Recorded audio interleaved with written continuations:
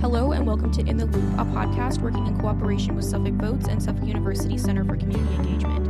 The views and opinions expressed on In the Loop do not reflect the opinions of Suffolk University, the Center for Community Engagement, or Suffolk Votes. I'm Maddie Dubois. And I'm Nora Swain. This week on In the Loop, Massachusetts decides on supplemental budget help, the economy is evening out, DeSantis and Governor Newsom have a debate, George Santos is ejected from the House, and more. The supplemental budget is being held up. The House and the Senate cannot agree on an over $3.1 billion supplemental budget bill. Democrats, who hold a supermajority in both the House and Senate, couldn't come to an agreement and pass the supplemental budget before their last formal session before Thanksgiving. As a result, the House and Senate are forced to try and pass the supplemental budget in informal session. But when in informal session, it only takes one representative or senator to be opposed and all progress made is halted, which is what is happening now.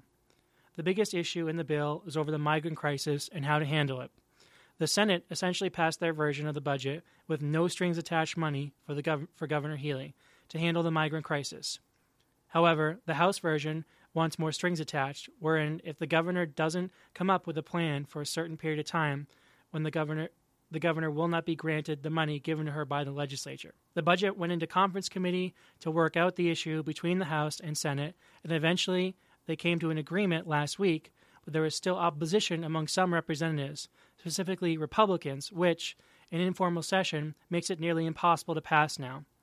Republicans are trying to get a full vote on the budget and want to petition to possibly force all representatives back to the legislature for a formal session. However, not much has been said on that.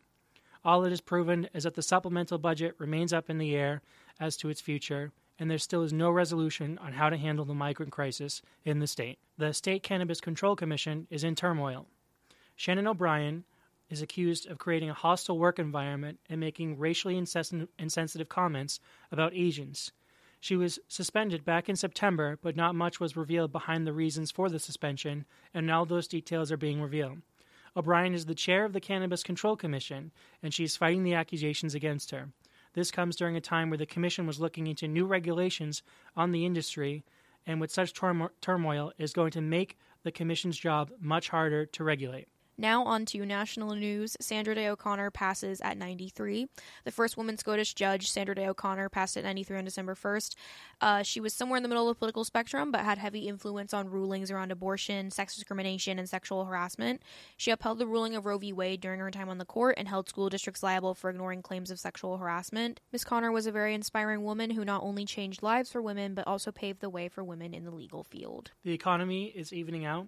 Long-thought fears of a recession appear to be cooling, especially after recent news from the Federal Reserve, where they announced that in the second quarter of 2024 and into 2025, they will have 6 interest rate decreases. This comes as good news to many, as interest rates on things such as credit cards and homes have reached an all-time high, and this is largely an effect of the Fed raising interest rates to try and cool the economy down. It appears to have partially worked as the unemployment rate remains steady and consumers have continued to spend during the holidays. So, the U.S. appears to be entering what is referred to as a soft landing, where the economy cools down but does not create mass unemployment and less spending. Economists and stockbrokers alike are cautiously optimistic. A federal judge rejects Trump's immunity claims in the election case. Donald Trump and his lawyers attempted to say that he should be immune to any criminal charges surrounding his involvement in the January 6th insurrection because he was in office when this happened. This is referring to the Department of Justice's stance that no sitting president should be arrested while in office. However, Judge Chutkan rejected this claim. Trump's lawyers expected this to fail, and their strategy for the foreseeable future is to put off the final decision of this case until after the 2024 election. Judge Chutkan wrote that, whatever immunities a sitting president may enjoy, the United States has only one chief executive at a time, and that position does not confer a lifelong get-out-of-jail-free pass. Former presidents enjoy no special conditions on their federal criminal liability. Defendant may be subject to federal investigation, indictment, prosecution, conviction, and punishment for any criminal acts undertaken while in office. This case will likely go all the way up to the Supreme Court, but unfortunately, if the case lasts beyond the 2024 election and Mr. Trump is elected again, he could simply dismiss the charges and therefore receive no consequences. DeSantis versus Newsom debate. With Sean Hannity as the moderator, Florida governor, and 2024 presidential candidate Ron DeSantis debated California Governor Gavin Newsom. Hannity struggled at times to prevent the back and forth between the two, and the debate quickly turned into chaos as both sides blamed each other for how they handled their states. DeSantis went after Newsom for California's cost of living and taxes, and how people are leaving the state, as well as the crime and homeless rate in many California cities.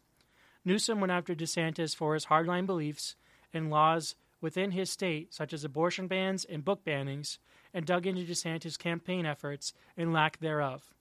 The whole debate was centered on a liberalism versus conservatism match, and by the end, neither side truly won.